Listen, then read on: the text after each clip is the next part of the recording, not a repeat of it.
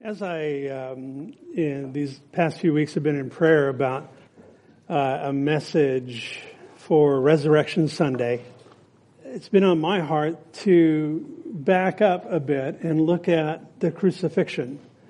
As we know, Good Friday was a couple of days ago, and I want to start there because it's important that we understand the events that took place while Jesus was on the cross. We're going to look this morning at the 7 sayings, the 7 statements that Jesus made while he hung on the cross. He said very little on the day of his crucifixion. Remember, he was silent before Pilate. He had not much to say until he got onto the cross. And then these last 7 distinct statements which God the Son chose during those 6 hours from 9 a.m. to 3 p.m. were packed. They were packed with meaning, with insight, with relevance, and with application for us. Very, very important. They demonstrate, among other things, they demonstrate the consistency of who Jesus was and is, both in his life and in his teachings, and also in his death. So last week, as we wrapped up, we looked at Jesus. We looked at the parable. Remember, we looked at the parable of the minas, or the parable of the stewards, and then we went right into Palm Sunday, what we call Palm Sunday, the triumphal entry when Jesus rode into Jerusalem on that donkey's colt. And then we wrapped up looking at that week, what we refer to as Passion Week or Holy Week. We looked at beginning on Sunday when he rode into town, and then ending with him before Pilate on Friday morning. He'd been arrested in the Garden of Gethsemane and been taken before the Roman procurator, Pilate, and Pilate had tried to dispose of the matter without getting too heated up, and the Jews weren't having it, and he sent him off to be scourged, which a Roman scourging was not like just getting whipped. That was usually a whip that had pieces of leather on it that had sheep bone and metal attached to the end, so that when that whip contacted skin, the skin would give way, and Jesus would have lost a great deal of blood. He would have looked way different than the Jesus you see in most Hollywood movies. Probably the Passion of the Christ most accurately portrayed what took place with his body. Then they marched him back out, and he was dying at that point, and yet, as we'll look at, he hung on to his life until it was time for him to lay it down. And Pilate said, "Behold your king." That's where we stopped last week. And then after that, the Jews, again, incited the crowd to cry out, "Crucify him."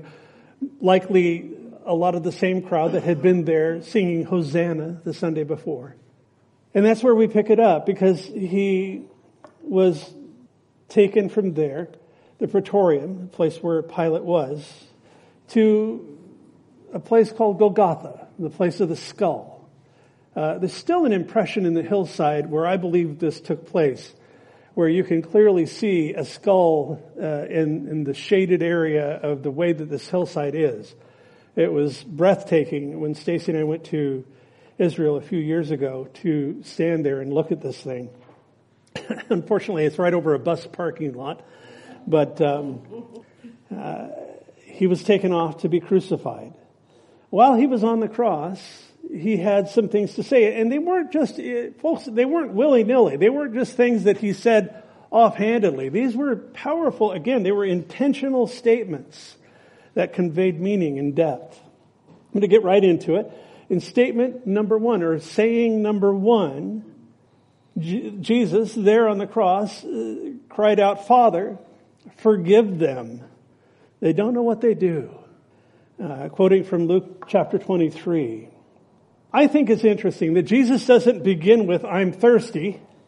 He doesn't begin with, "Why have you forsaken me?" He begins with, "Forgive them. These first, the first several sayings that Jesus says from the cross show that he was thinking of others right through the end of his life. He had taught that. He had taught that repeatedly. And we know that as children of the King, that in honoring him and glorifying him, he calls upon us to go low, to make ourselves lesser, to put other people as more important than ourselves. And he's modeling that. Even while he's experiencing the horrific pain of crucifixion, he's praying for the very people who were responsible for, at that moment, murdering him. He had done nothing wrong, so it was murder. Even though it was through 6 illegal trials. He's praying for the people that are doing this to him. He'd been scourged, as I mentioned, mocked, beaten, crowned with thorns, marched through the city carrying his own cross, the crossbeam. Then the soldiers had nailed his hands and his feet to the cross. They gambled over his garments, making a complete mockery of him. And yet, what I think is fascinating, folks, is that Jesus predicted all of this ahead of time. Every bit of it. In the details, in the minutia. In Mark chapter 10, Mark writes, behold, he's talking about Jesus here. Jesus is saying, behold, we're going up to Jerusalem, and the Son of Man will be betrayed to the chief priests and to the scribes, and they will condemn him to death and deliver him to the Gentiles. That's the Romans. And they will mock him and scourge him and spit on him and kill him. And the third day, he'll rise again. So as our Lord hung there on that cross, people yelled. The leaders scoffed. Yet still, Jesus looked on them with compassion.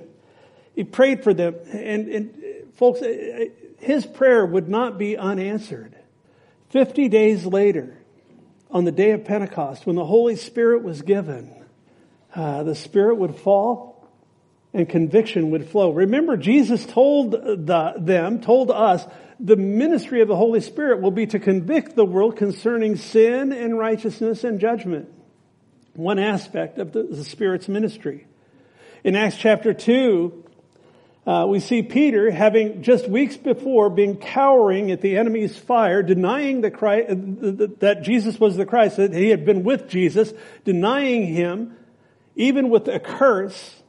Here, now filled with the Holy Spirit, stands up and he begins to preach. And he preaches to the city of Jerusalem, essentially, the people that had turned out for the feast of Pentecost.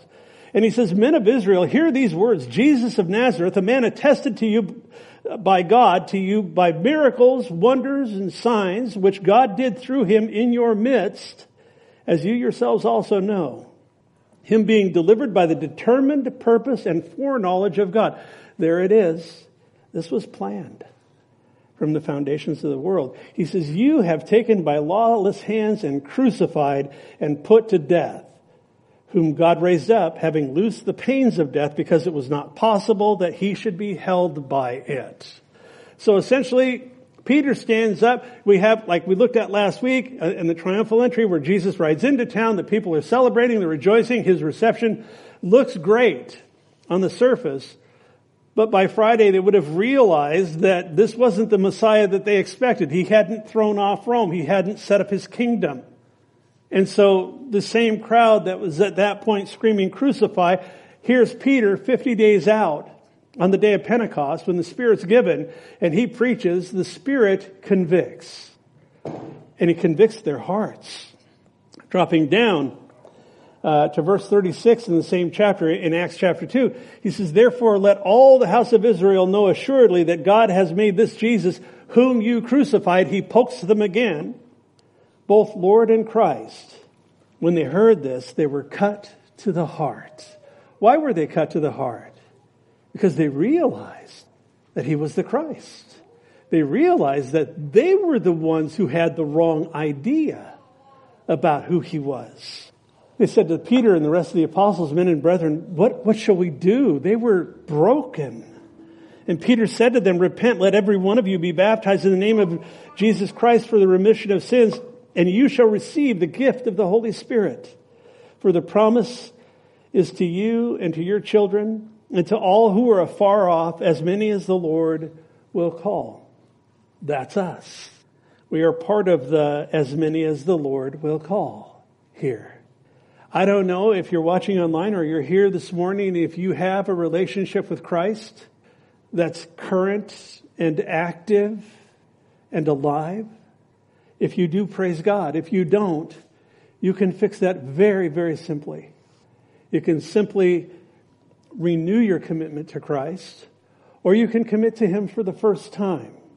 It's a very simple prayer. The Lord had been walking away from you all this time. As He said, repent. You turn. What that means is to change your mind. He says, change your mind about God, turn, stop walking away from Him, start walking with Him, and allow Him to work in your heart, to work in your life. That's the plan of God. That's how this applies to you and I. We are those who were afar off, and now we have been brought near by the blood of Christ. Think about it. If you had been jeering Him in the crowd that day, or a Roman soldier torturing Him, or a priest who was condemning Him, and then you later realize that He actually was the Messiah, what would that do? Have you ever been in a place where you realized that something you said or something that you did was profoundly wrong? And the full weight of that has come crashing. It has, for me, many times in my life. And the weight of that has just come crashing down. The clarity that comes is like, man, I was so wrong. That's what's happening with these people. 3,000 people gave their lives to Christ that day as a result of Peter being used of God to speak truth into their souls. The second statement that we see here is, he says to the thief on the cross, he says, assuredly, I say to you, today you'll be with me in paradise. The paradise of God. As we know, there were two thieves that were crucified, one on each side of the Lord. And after hours of mocking, jeering Him, one began to see something different about Jesus. He actually turned and he rebuked the other thief. In Luke chapter 23, we read, it says that one of the criminals who were hanged blasphemed Him, saying, if you're the Christ, save yourself and us. Oh, by the way, us too. But the other answering rebuked him, saying, do you not even fear God, seeing you are under the same condemnation? And we indeed justly, we are hanging here because of what we've done. For we receive the due reward of our deeds, but this man has done nothing wrong. He recognized that Jesus was the Christ. Then he said to Jesus, Lord, kurios, that's the Greek word for Lord, remember me when you come into your kingdom. Jesus said to him, assuredly, I say to you, today you'll be with me in paradise, heaven. This guy experienced a change of heart in the last moments of his life. This thief found grace and mercy in the Lord Jesus. The other would die in his sins. Those are the only two choices, folks. There's no gray area. Jesus said, if you're not for me, you're against me. If you're not with me, you're opposed to me. Where is your heart this morning? We'll talk about the thief on the cross a little bit later. Romans chapter 3 tells us there's none righteous, no, not one. And here again we see Jesus placing the welfare of others above His own. As His life was waning, as His life was literally flowing out of Him onto the ground, His blood was flowing. He deals with this lowly thief, granting him salvation. The third statement we see here is He says, woman, behold your son. And then He looks over at, and the way that John writes in his gospel, the disciple whom Jesus loved, that's me, is what he's saying. Behold your mother. Looking back, think about Mary here. From the moment that the angel Gabriel had appeared to her, telling her in Luke chapter 1, don't be afraid, Mary. You found favor with God, and behold, you'll conceive in your womb and bring forth a son, and shall call his name Jesus. He will be great and will be called the Son of the Highest, and the Lord God will give him the throne of his father David. And he will reign over the house of Jacob forever, and of his kingdom there will be no end. Go from that to this. Think of the confusion of this moment, seeing her son hanging there, knowing he was dying, knowing there was nothing she could do. With a mother's heart, think of how that would just be tearing at her. Would she be feeling blessed among women at this moment? Probably not. This was also the fulfillment of Simeon's prophecy concerning Mary. When he told her after Jesus was born, he said, yes, a sword will pierce through your own soul also. That sword was piercing her heart in this moment. And the tender words of her son, I picture him just looking down at her, his eyes meeting hers, saying, woman, behold your son, and behold your mother, to John. Great comfort in those words. Great healing as she would reflect back on those words in time to come. For this moment, utter agony. Now, a couple of things about this. Evidently, Joseph had died. We don't see him after. Remember when Jesus was at the temple as a kid, at 8 years old, as a child, and his parents were in the caravan, they're heading home, and pretty soon they realize he's not with them, and they go back, they find him in the temple, and he says, well, I've been here. Where did you think I would be? I've essentially been about my Father's business. He was teaching people with authority at 8 years old. Amazing. Remarkable. But Joseph, we don't see him in the narratives of any of the Gospels after this point. So you could pretty well count on the fact that he's off the scene, that he had likely died. As the eldest child, her welfare, Mary's welfare, had fallen to Jesus. He was the oldest. She went on and had several other children after him, his half-brothers, sisters. So now, again, Jesus continuing to think of others. He seeks his mother's continuing care in transferring the responsibility that he had carried onto John. What's interesting about this is typically a dying son would commit his mother into the care of another member of his immediate family. Jesus didn't. In this case, it would have been James or Jude or another male sibling. Both of those guys have books in the Bible, but they didn't come to faith until later, until after he had been glorified, after he had been crucified, resurrected. They didn't have a relationship with him as Messiah. They had not embraced his claims or committed to his mission when he died. Likely, Jesus was choosing John out of a profound spiritual concern for his mother. And through his ministry, Jesus consistently placed more emphasis on the family of God than on one's own physical family. In Matthew chapter 12, verse 50, he says, "For whoever does the will of my Father in heaven is my brother and my sister and my mother." Essentially saying there is a higher place for the family of God than your own physical family. And there are members of my family that I don't have the closeness of a relationship as I do with many of you. That's just a spiritual thing. It's part of the dynamic of being children of the King, because we are his children. You are my brothers and sisters.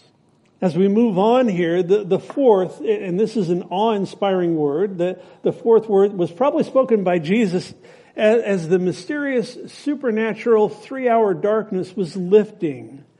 We're told that, again, that he was on the cross for 6 hours. From the 3rd hour to the 9th hour. But you got to understand Jewish days. A Jewish day began at sunrise, ended at sunset, or the way that they measured the day. And so at sunrise, from there till 9 o'clock in the morning would be the 3rd hour. At noon, it would be the 6th hour. And we know that Jesus gave up his spirit at the 9th hour, which would be 3 in the afternoon. So during that time, these first 3 statements were likely spoken during that first 3-hour period.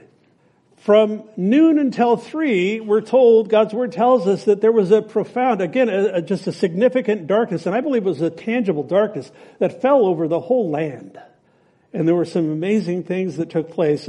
Time doesn't give me the opportunity to go into those in any depth. But these 3 statements that we've just looked at were likely during the first 3 hours. As the darkness was lifting, Jesus, this fourth saying that he made is Eli, Eli, lama sabachthani. In English, it's translated, my God, why have you forsaken me? This is probably the most difficult for us to comprehend. One of the ways that it helps to understand it, in 1 John chapter 4, verse 10, John says, in this is love, not that we loved God, but that he loved us and sent his Son to be the propitiation for our sins. The word propitiation, it's only used 4 times in the New Testament, but what it means is to absorb wrath. It means to atone. So what Jesus did is he atoned for sin. As he drew man and God together through his sacrifice, he became the propitiate. He became the one who took the wrath of God on himself for our sins. Question: what is it that hinders fellowship with God? The answer is simple. Sin. Again, talking about the broadest definition of sin is and the basis for God's judgment as well. We've been talking about that in our studies in Romans. But anything that is short of God's holy perfection is sin. And so when we look at the fact that people try to work their own way out to get to God, you can see that that's a fool's errand, because there is no way that we can atone for our own sin if it's based on thoughts, words, and deeds over a lifetime. Not just since this morning, but over a lifetime. It's not possible. So fellowship with God was broken. Jesus had experienced unhindered fellowship with God from birth. He had no sin. And sin blocks fellowship. He had no sin. He had enjoyed the presence of the Father, the fullness of the Spirit. Yes, the Holy Spirit came down when he was baptized, but that was to anoint him for his ministry, for his public ministry. Even before that, as a child, he enjoyed fellowship with God. He enjoyed the same fellowship that's available to us. Yes, in limited measure because we sin. That's why the Holy Spirit is called the down payment on heaven. He is an earnest that's given for what's to come when the presence of sin is taken out of the way. Suffice it to say, for now, the penalty for sin, for those who give their lives, who believe, choose to trust Christ, the penalty for sin is taken out of the way. The power of sin is broken in our lives, and the presence of sin in that day will be taken away. Praise God, I can't wait till I don't have this ongoing battle with this flesh, with this carcass that I have to haul around between now and then. In 2 Corinthians chapter 5, the Apostle Paul wrote, he says, now then we are ambassadors of Christ, as though God were pleading through us. In other words, we're his mouthpiece. He says, we implore you on Christ's behalf, be reconciled to God. And then he says, why? He says, for he made him who knew no sin to be sin for us, that we might become the righteousness of God in him. Folks, this is the great exchange. God lays our sins on Christ and punishes them in him. And in Christ's obedient death, God credits Jesus' righteousness to us. Our sin on Christ, his righteousness on us. That's a deal you don't want to pass up. I've been in the advertising business for 40-some years. And it is what I would call a limited time offer. This age is drawing to a close. And if you haven't done business with him at the cross, don't wait. That door is closing. But in order to accomplish this, this exchange that I'm talking about, there had to be some sort of a tearing in God himself. We don't understand it completely. But when Jesus cried out from the cross, Eli, Eli, lama sabachthani, my God, why have you forsaken me? He was alone. I submit to you that for the first time in his entire life, he was completely alone. The result would be a void that we don't have the ability to fathom. A darkness that we can't imagine. A striking aloneness as Jesus cried out from the cross. Staggering when you think about it. The fifth statement that Jesus made from the cross, I thirst. Jesus, knowing that all things were now accomplished, that the scripture might be fulfilled, said, I thirst. That's in John 19:28. Now the Apostle John links Jesus' statement, I thirst, to the fulfillment of the prophetic word. And that's important. We'll look at that again in a little bit. In Psalm 22, that's the great messianic psalm of all of the psalms. I would love to just, and perhaps one year on Resurrection Sunday or whatever, that we'll go through Psalm 22 because it is packed. There are two huge passages in the Old Testament. Yeah, there are a lot of prophetic passages, but two that it's just like start to finish. It's like bam, bam, bam, bam. They just go through it. And that's Psalm 22 and Isaiah 53. The person and the work of Christ outlined clearly hundreds and hundreds of years before he was born. In Psalm 22:15, we read, my strength is dried up like a potsherd. My tongue clings to my jaws. You have brought me to the dust of death. Psalm 22 goes on to complete the picture of the crucifixion, by the way. Don't have time to go there. But at least 20 Old Testament prophecies were fulfilled during the 24 hours that were surrounding Jesus' death. And what's the purpose in that? Well, by highlighting the Old Testament scriptures and how they were fulfilled throughout Jesus' crucifixion, John, inspired by the Holy Spirit, was demonstrating that everything was happening according to God's predetermined plan. This wasn't just unfolding, kind of happenstance. It's just how it went that day. No, this was planned. Right up to when Jesus rode into town the week before, he forced their hand. The religious leaders were incensed when he presented himself as Messiah to the nation. And that's when they said, we've got to get this guy out of the way. Why would this be planned? Why would John go to such length? Because John goes to great lengths in the Gospel of John to lay these things out and to tie it to prophecy. Simply, in John's words himself, that you may believe. As we looked at when Peter was standing there on Pentecost and talking about Jesus and that he was demonstrated, he was attested to you by signs and wonders and miracles. They were attesting signs. They were there. The supernatural, the metaphysical, it's not there so that we can have a Holy Ghost talent show. That's not what it is at all. They're there to point us to Jesus, that if he had the power to bend nature, if he had the power to do signs that violate the laws of physics, which he owns, by the way, then he had the power to forgive sins.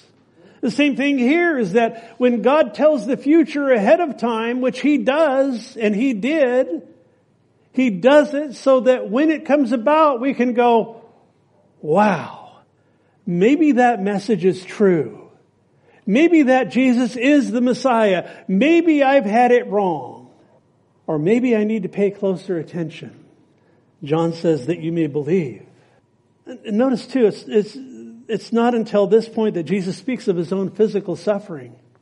And folks, he lived as a man and he suffered as a man in order that he could identify with suffering humanity. We suffer. We go through times of suffering.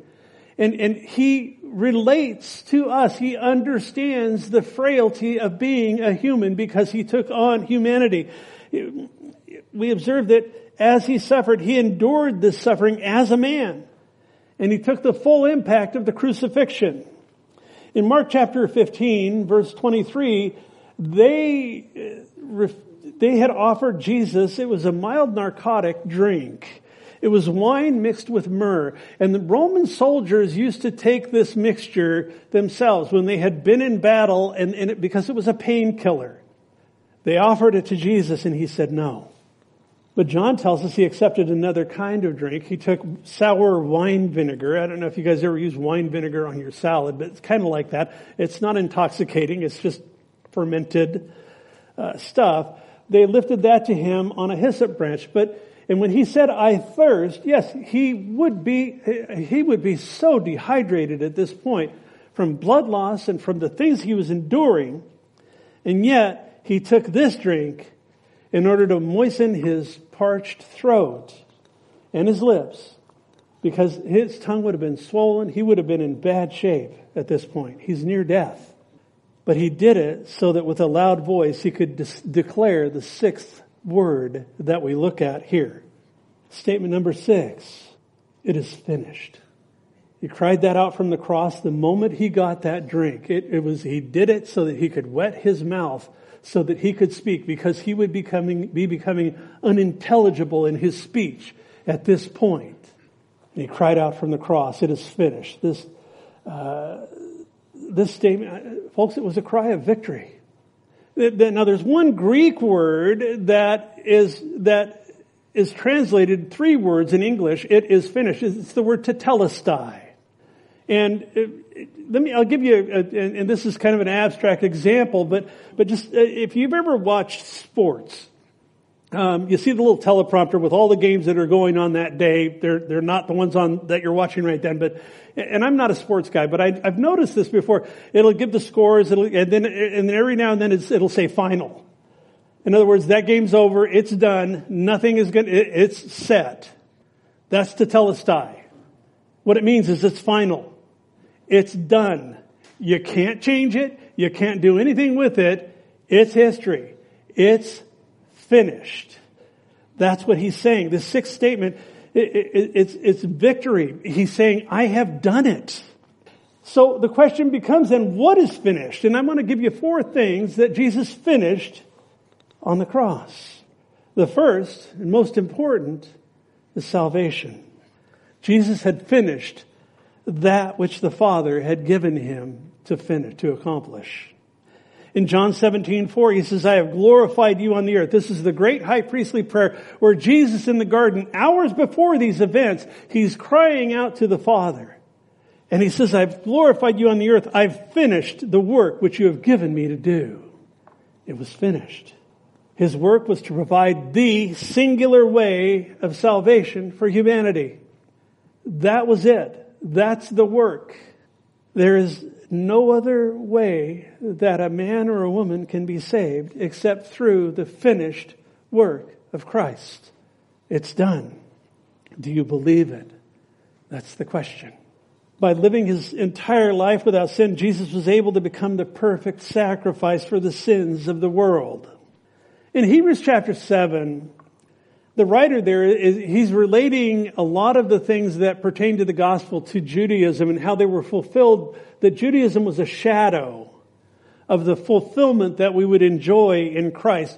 What he's talking about in chapter 7 is the high priesthood of Christ. That Jesus is our high priest and he is so much better than an earthly high priest, because the earthly high priest would have to go in and offer sacrifices for himself to get cleansed before he could offer sacrifices for the people. And that's just how it was, because it was all about purity. It was all about being sinless. And positionally sinless for that moment would be what the priest had to do. But here in chapter 7, verse 27 of Hebrews, the writer says Jesus does not need daily, as those high priests, to offer up sacrifices for his own sin, first for his own sins and then for the people's. For this he did once for all when he offered up himself. It's finished. Your sin, my sin, has been atoned for. Past, present, future.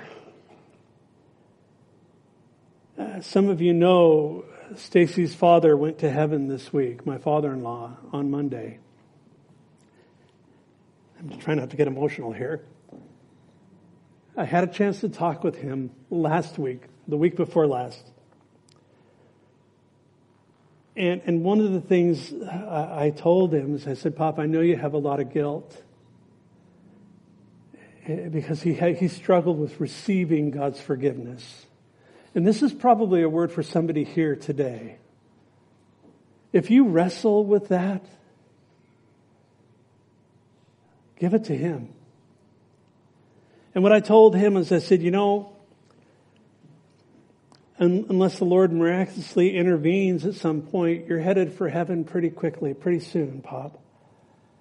I want to tell you something, that at memorial services, one of the things they talk about is that they want that person to rest in peace.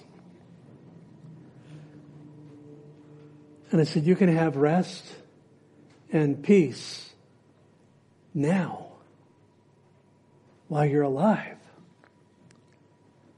Yeah. I miss him. His wife Shirley, my wife Stacy, miss him, grieving. Yet it's been a peaceful and difficult week. All the same, we were talking about it last night. It's been a very peaceful and difficult week because he did know the Lord. He wrestled with guilt.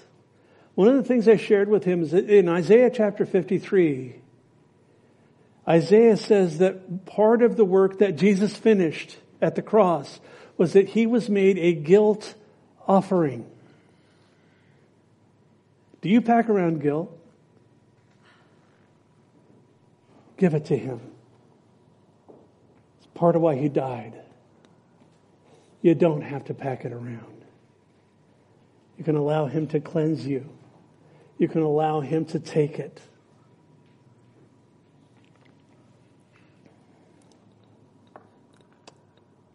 The second thing we look at as to what Jesus intended when he said it is finished is the prophetic word, prophecy. As I mentioned, there were a number of prophecies fulfilled just surrounding his death. The second thing that was accomplished by Jesus on the cross was the fulfillment of prophecy. The predicted Messiah had come as God had promised. Yes, Israel didn't like who he selected and the way he did it. They had a whole different idea at this time.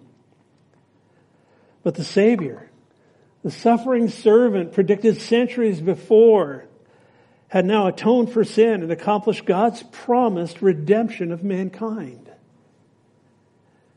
They looked forward to this. We look back. The third thing that he accomplished was victory over Satan. 1 John tells us, for this purpose the Son of God was manifested that he might destroy the works of the devil.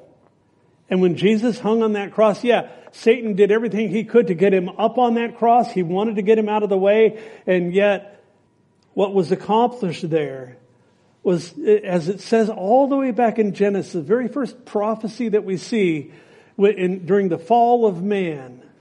He says, the serpent will bruise your heel, but you will crush his head. And that Satan was crushed at the cross. The dominion over the earth that man through his sin had handed over to the devil was now won back. The authority Satan had been vanquished. The victory had been won. You say, well, why is the earth still a mess? When Jesus returns, he'll take hold of the victory that he won over Satan at the cross. He was defeated. I like to say the earth is in escrow. The fourth thing was that Jesus' own suffering was finished. The fourth and final reason that Jesus said it is finished is with regard to his own suffering. He had spent think about it guys, he spent over 30 years upon the earth living among sinful men, enduring the effects of the fall. He was tempted in all ways, even as we are, and yet without sin is what God's word, what the Bible tells us. We're also told that he emptied himself. He took and he set aside not his divinity, but his divine prerogative in becoming a man so that he would be able to taste humanity and to experience humanity as a man, as much as you or I. As a result, he suffered from the self-imposed limitations of that existence. The creator of the universe, think about it, the creator of the universe stepped from eternity into time, took on humanity and entered his own creation in order to be subject to humiliation, suffering, torment, and death at the hands of his creation. I wouldn't have done it that way, but I'm not God. I think it's remarkable that he would go to this length for you and for me. He did all of it for the great love which he has for us. And it's finished. It was on the cross that the gulf between man and God due to sin was bridged. It was on the cross that the righteous demands of the law of God were satisfied. It was on the cross that fellowship with God, that which had been forfeit in the Garden of Eden, was regained. It was on the cross that Satan and his demonic forces were ultimately and utterly defeated. It was on the cross that my eternal salvation and yours was purchased. The only condition he makes on that is ask. Ask him to forgive you. for your sins. Step into his kingdom. This is the work that Jesus finished at the cross. The seventh statement, into your hands, Father, I commit my spirit. Jesus had told his disciples in John chapter 10, he said, I'm the good shepherd. The good shepherd gives his life for the sheep. Dropping down in the same chapter in verse 17, he says, therefore, my Father loves me because I laid down my life that I may take it again. No one takes it from me, but I lay it down of myself. I have the power to lay it down and I have the power to take it again. This is fascinating to me because from this we realize that Jesus had to purposely dismiss his spirit. It couldn't be taken from him. He wasn't dying from his wounds. He was dying because his work was finished. Unless he desired to die, he wouldn't have had to. But because he was willing, he chose to die. Upon making this final statement, he gave up his spirit, and his life left his body.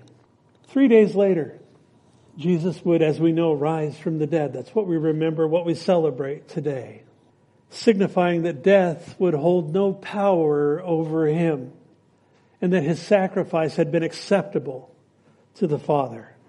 The Corinthian church, years later, some 20-some years later, Paul wrote a letter, the Apostle Paul wrote a letter to a church in a Greek town called Corinth. And Corinth was having a lot of trouble. They were having a lot of problems. And I love the fact that 1 Corinthians is largely a corrective letter. It's a letter of correction. He's setting a lot of things straight that were out of whack.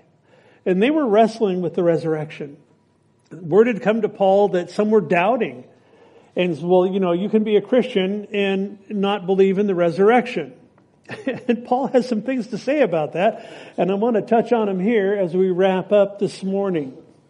In 1 Corinthians 15:1, the apostle writes, moreover, brethren, I declare to you the gospel which I preached to you, which also you received and in which you stand, by which also you are saved, if you hold fast to that word which I preached to you, unless you believed in vain. For I delivered to you first of all that which I also received, that Christ died for our sins according to the Scriptures. He's not saying this is my opinion. He's saying, according to the Word of God, Christ died for our sins. And that He was buried and that He rose again the third day according to the Scriptures. Not my opinion, according to the Word of God. And that He was seen by Cephas, that's Peter, then by the 12, and after that he was seen by over 500 brethren at once, of whom the greater part remain to the present, and when he had written this. But some have fallen asleep. Sleep, as we've seen in the book of Romans, is a euphemism for physical death. After that, he was seen by James, and then by all of the apostles. And last of all, he was seen by me also, as one born out of due time. Because the apostle Paul wasn't part of the original 12. He came later. But we know that when he went off to Arabia, that the Lord Jesus came and instructed him personally. That's what we're told in God's Word. The resurrection remains one of the most attested and reliable events in history. It was attested to by hundreds of people, hundreds of eyewitnesses. In verses 17 to 19 in 1 Corinthians 15, Paul makes some assertions here about what happens if you take the resurrection out of Christianity. In verse 17 he says, if Christ is not risen, your faith is futile. You're still in your sins. That's heavy. Because he died for sin. He rose as a result of his sacrifice being accepted by the Father. He says, then also those who have fallen asleep in Christ have perished. In other words, if they're dead, fallen asleep, they're going to stay dead. There is no resurrection. If in this life only we have hope in Christ, we are of all men the most pitiable. Those are profound words. Those are heavy words. Where are you at with the resurrection of Christ? That this man, God-man, 100% God, 100% man, that he truly walked the earth. These aren't fairy tales. These aren't just fun Bible stories. These are real events. Do you believe it? Do Do you believe that this guy was dead for 3 days and that he came back to life? That's the resurrection. But you know something, folks? The Bible says he is the firstborn of the resurrection. What does that mean?